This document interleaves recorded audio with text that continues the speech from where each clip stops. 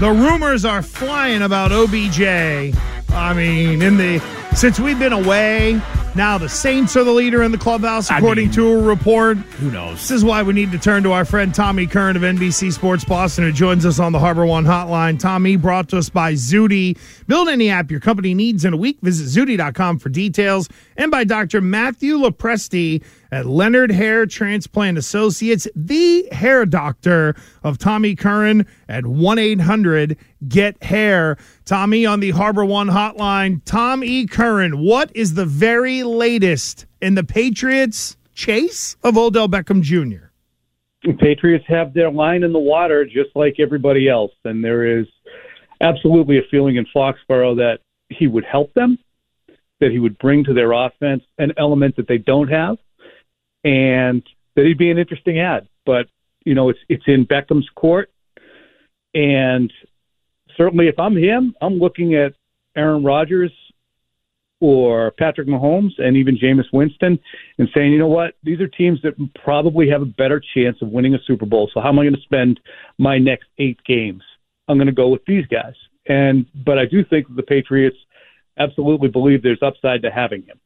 Would you say, Gresh and I have disagreed about this all day long. I think there is the potential of tremendous reward, and I see no risk in this if they're able to bring him in. Same, 100%.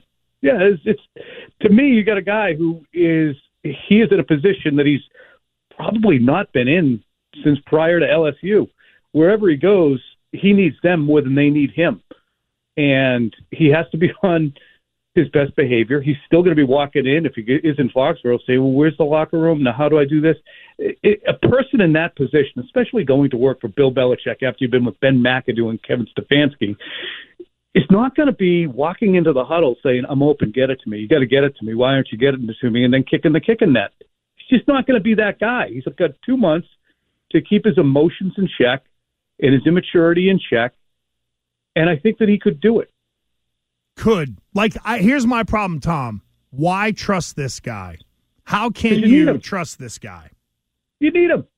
If you want to get where you want to go, which is not just the playoffs, but to contend in the AFC for a chance to go to the Super Bowl, you need that. Because in the end, Gresh, I bet you agree with this.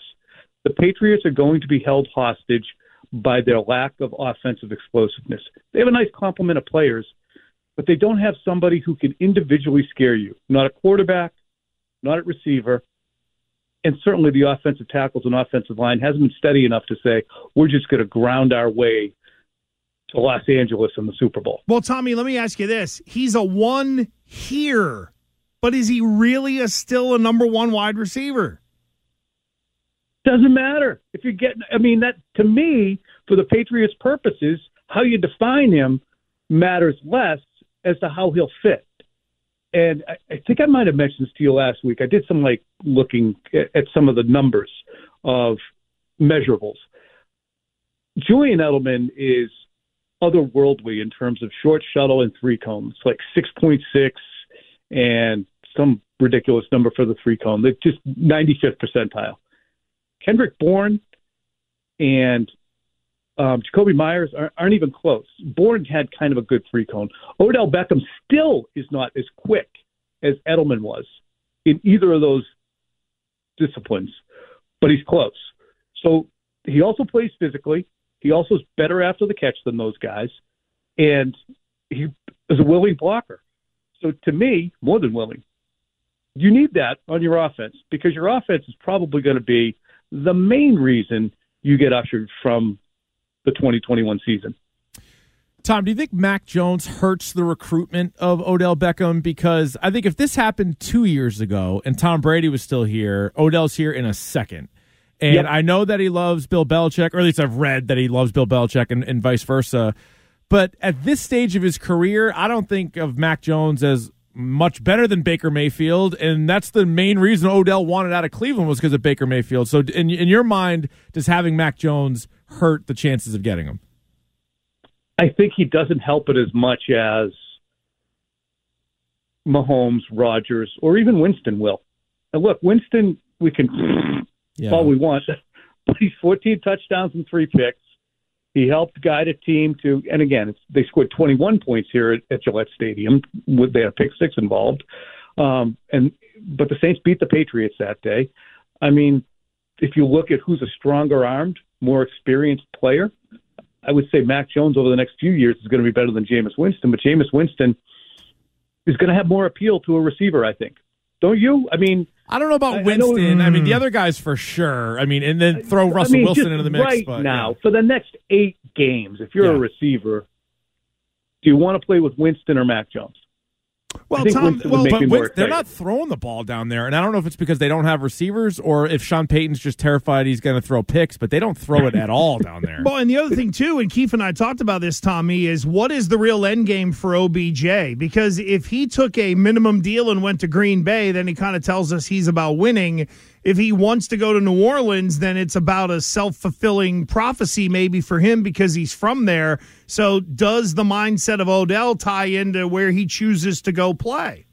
Sure, but I still think he could win in New Orleans. I mean, they took care of the Bucs recently, and that's a conference right now that, is tight, but I would say that New Orleans would not be ruled out. So, yeah, I would imagine it's probably going to end up being New Orleans. I mean, I honestly, stupidly, forgot that element that he's from New Orleans, and it's his hometown. So, and being so Patriot centric, I forgot what made New Orleans compelling, aside from Sean Payton, and that's a good selling point there, or the frozen tundra with Weirdo Aaron. And I think the point's moot too, Tom. And we should have jumped in on this earlier, but Winston he's out for the season. He blew out his ACL, so he's done for the year. So it's what am I doing? It's Simeon. What am I doing? It's Simeon and Taysom Hill. So to me, what am I doing? It's not on you. Listen, it's hard to follow the suckbag quarterbacks of the NFL, and they don't even hang on. None. Everybody's getting hurt too now. I mean, it's across the league. But I cannot be prattling on about Jameis Winston for 3 minutes when he's been out for 2 weeks. I mean, what am I doing? Sorry about that. But their name still keeps popping up there, and it seems like it's Patriots, Chiefs, Packers, Seahawks, and Saints. And so Saints, let's call that one a homecoming. The other the other 3 have significantly better quarterbacks. You're talking about Aaron Rodgers, Russell Wilson, and Patrick Mahomes. Mm-hmm. So the head coaching connection would have to be what really seals it. The other thing that I would play to, Tom, if I'm the Patriots, is it's probably the only place that you could feed his ego and say you are the number one receiver. Now, I don't know if that's something that they would do, but that is something that would be true here, whereas all those other places have a guy or two that's probably going to get more targets than Beckham would. Yeah, but you guys know that those words would never fall from the lips of Bill Belichick. That's true. There would never be a Randy ratio or an OBJ promise of 8 targets a game. We're going to get you the ball 5 times. I bet they'd love to. Look, when we look at, for instance, that little whip route that they love to run down the goal line, the guys trying to run it, Kendrick Bourne or Myers, they're not as fast as Amendola was. They're not as fast as Edelman was. They're just longer cut guys. That is a red zone weapon the Patriots can't really exercise right now. That's why Hunter Henry has so many touchdowns, and they love to run the ball down there. They just don't have guys to get available. So there is a huge role that he could fill. I'm still rattled. Don't worry about it. Blanking out the Winston thing. Happens all the time. Happens rattled. I know you're a little shook. Now, do you think the sales pitch 2 years ago to Antonio Brown was just as simple as Tom Brady and the chance to make $15 million? Is that probably all they had to say for him? The $15 million was obviously huge. Yeah. And the Brady thing was huge, but Bill wanted him just as much. Sure, okay. And Bill was just as sour about the ultimate decision, to let him go. That was, probably the last time that he and Tom Brady were in full-on lockstep.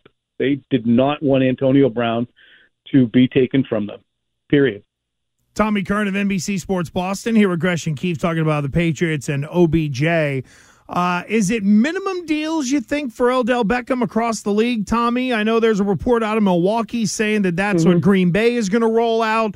Might you tickle the guy a little bit with, and we've seen the Patriots do this before, by the way, where they bring in a guy a half year, but also tack on that year 2 of the deal so they maintain some control over the player. Yeah, and I wonder if Beckham would even be interested in that kind of proposal. I wouldn't if I were him. But do you think the minimum does it for him either? Like, will somebody have to come off of the veteran minimum for him to be able to procure his services? I would say probably not. I don't think if I were him, I don't know the guy, so that's why it's just full on hypotheticals. Yeah. It's not a money grab for him. It's a situation. So whether somebody's offering the minimum or somebody's offering $4 million, he's already making, isn't he, again, the 4.35 that Cleveland owed him in the back money, where they're taking the hit either way. They have to pay a portion of the remaining salary. So he's still getting paid that. I think he's double dipping.